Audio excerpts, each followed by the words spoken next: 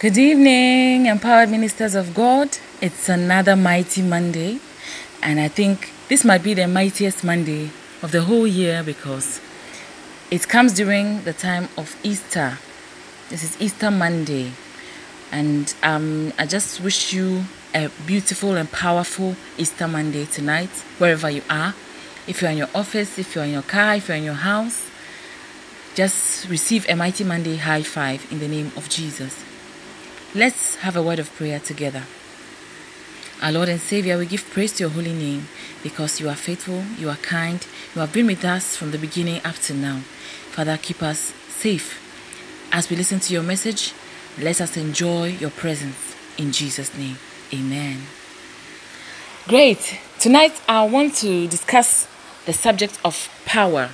And I'm doing this audio recording because we did a Facebook post earlier today, but it wasn't very clear. I think some of you might have seen it. We are trying to see if we can hold our meetings live on Facebook so that we can just enjoy some time together in that virtual world. But it seems our data connection is a bit of a challenge. So it produces a blurry video. And so that's what's happened. But for those who are able to listen, even in spite of that, I understand it was still worth it. So if you want to try that, you can. But for those of you who are tuned into this, the message is the same. It's the message of power. And so we are reading from the book of Philippians chapter 3 and verse 10. And the Bible says, that I may know him and the power of his resurrection and the fellowship of his sufferings, being conformed to his death. Hallelujah. That's Philippians chapter 3 verse 10. The Apostle Paul was saying that he wants to know Jesus. He wants to know the power of his resurrection and to fellowship with him in his sufferings so that he may be conformed to his death. Hallelujah. So we are discussing the subjects of power, and I think power is a very interesting subject. I just want to give you the definition that comes from the dictionary. Power is the ability or capacity to do something or act in a particular way. The ability or capacity to do something or act in a particular way. It's also the capacity or ability to direct or influence behavior of others or the course of events. So to put it in simple terms, power is an ability, a capacity.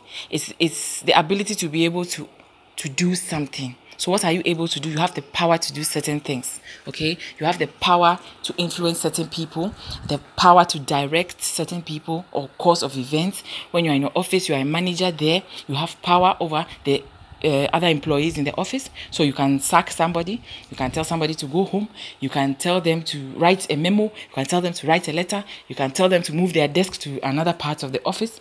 You have power. Of course, there are those who abuse their power. Okay, but I cannot come into your office and stand there and say, hey, Adra, move your desk to this side. Hey, you do this, because I don't have power to do that in that office. Okay, so our power is dependent on certain jurisdictions and certain environments. But then I want us to read 1 Peter chapter 5, verse 11 to 13. And that gives us another dimension of power. The Bible says, for all power belongs to God, now and forever. Amen. I love this scripture. For all power belongs to God, now and forever. Amen.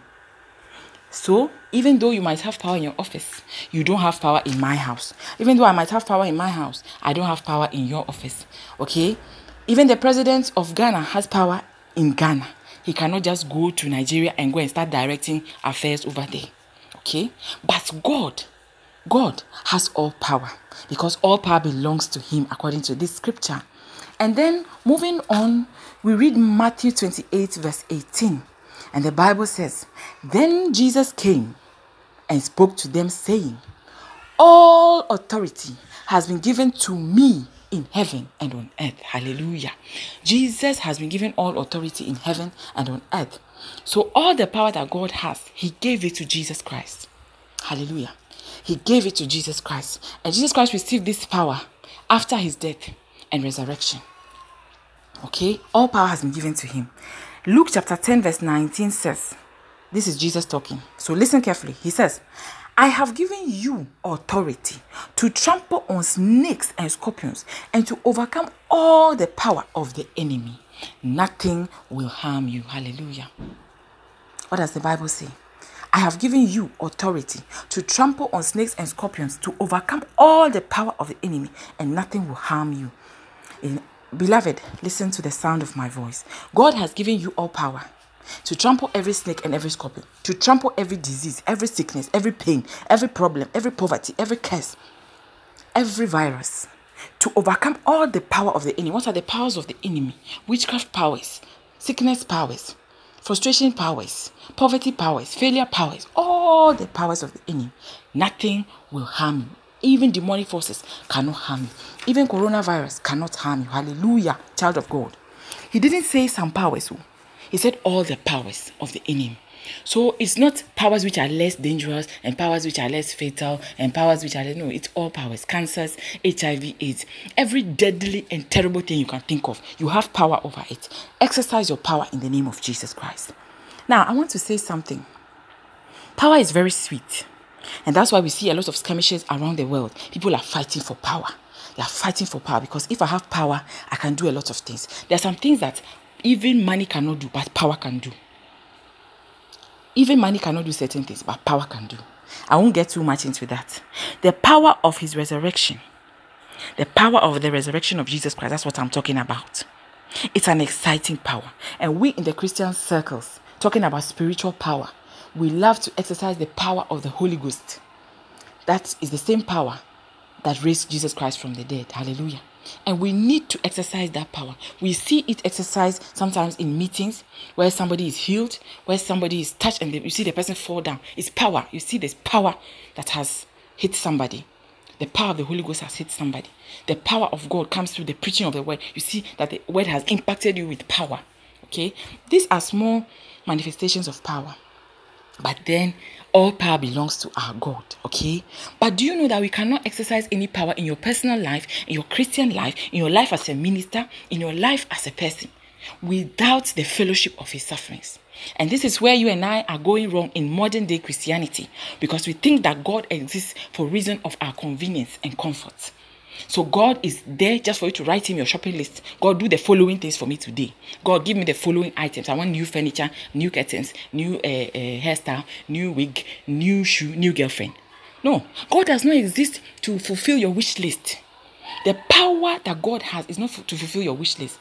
His power is there to accomplish his purpose. Hallelujah. His power is there to accomplish his purpose. And he does not give access to that power except you are willing to accept the fellowship of his sufferings. And that's what Apostle Paul was saying. He said, I want to know him and the power of his resurrection and the fellowship of his sufferings. Why? Being conformed to his death. So I want to give you this scripture, child of God, as I close.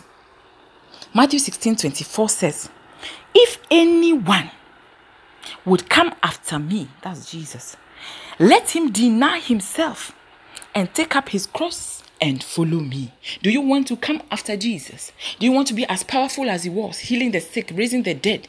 Do you want to exercise the power that raised Christ from the dead? That's resurrection power.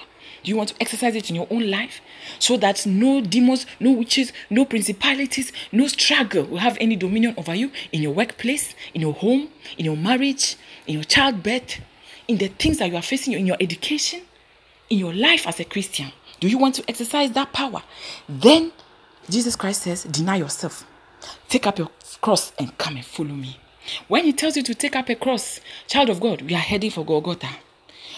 The cross, we are not carrying it to come and tie it around your neck. You are not carrying it to go and chop up and use for firewood. We are not carrying a cross for fun. We are carrying a cross so that a cross is an instrument of crucifixion. And crucifixion is an instrument of death. I say it again. The cross is an instrument of crucifixion. And crucifixion is an instrument of death. In other words, to say it very simply, we are going to die. Take up your cross because we are going to die. I'm not talking about physical death. I'm talking about the death that Apostle Paul wrote about in Galatians. He said, I have been crucified with Christ. Nevertheless, I live. Yet not I, but Christ that lives in me. So, child of God, you must die. You must die to yourself, to your desires, to your selfishness, to the wickedness, to the weaknesses, to the lusts. You must die and surrender your will to the will of God. Even Jesus had to go through that. He cried at the Garden of Gethsemane. He said, Lord, let this cup pass from me. Some of us are still at the stage of, Lord, let this cup pass from me. You must get past the stage of, let this cup pass from me, and take the cup of suffering. Carry the cross, the beatings, everything. Everybody must take up their own cross. Deny yourself. Enter into fasting. Enter into prayer. Stop sleeping too much. Stop eating too much. Stop feeling sorry for yourself and thinking that God owes you something, because He doesn't. He doesn't. He doesn't. God doesn't owe you anything. Deny yourself. Take up your cross and follow Him. And He will exercise His glory through you. He will show the world His glory through you. You must go through the fellowship of the suffering to enjoy the power. I was talking to somebody this afternoon, and I said, the power is in the pain. If you see any powerful Christian, powerful man of God, powerful woman of God, I promise you there's a pain that they are faced. Apostle Paul had it, a thorn in his side. The power is in the pain. So, child of God, embrace that pain, embrace the struggle, because God wants to use it for your benefits and for His glory. And the Lord bless you all. May the Lord keep you. May the Lord make His face to shine upon you. May you never run away from the battle. May you not abandon your post. May you not abandon your training. May you not give up just at the edge of your breakthrough. The Lord bless you and keep you all safe under the blood of Jesus Christ. Amen and amen.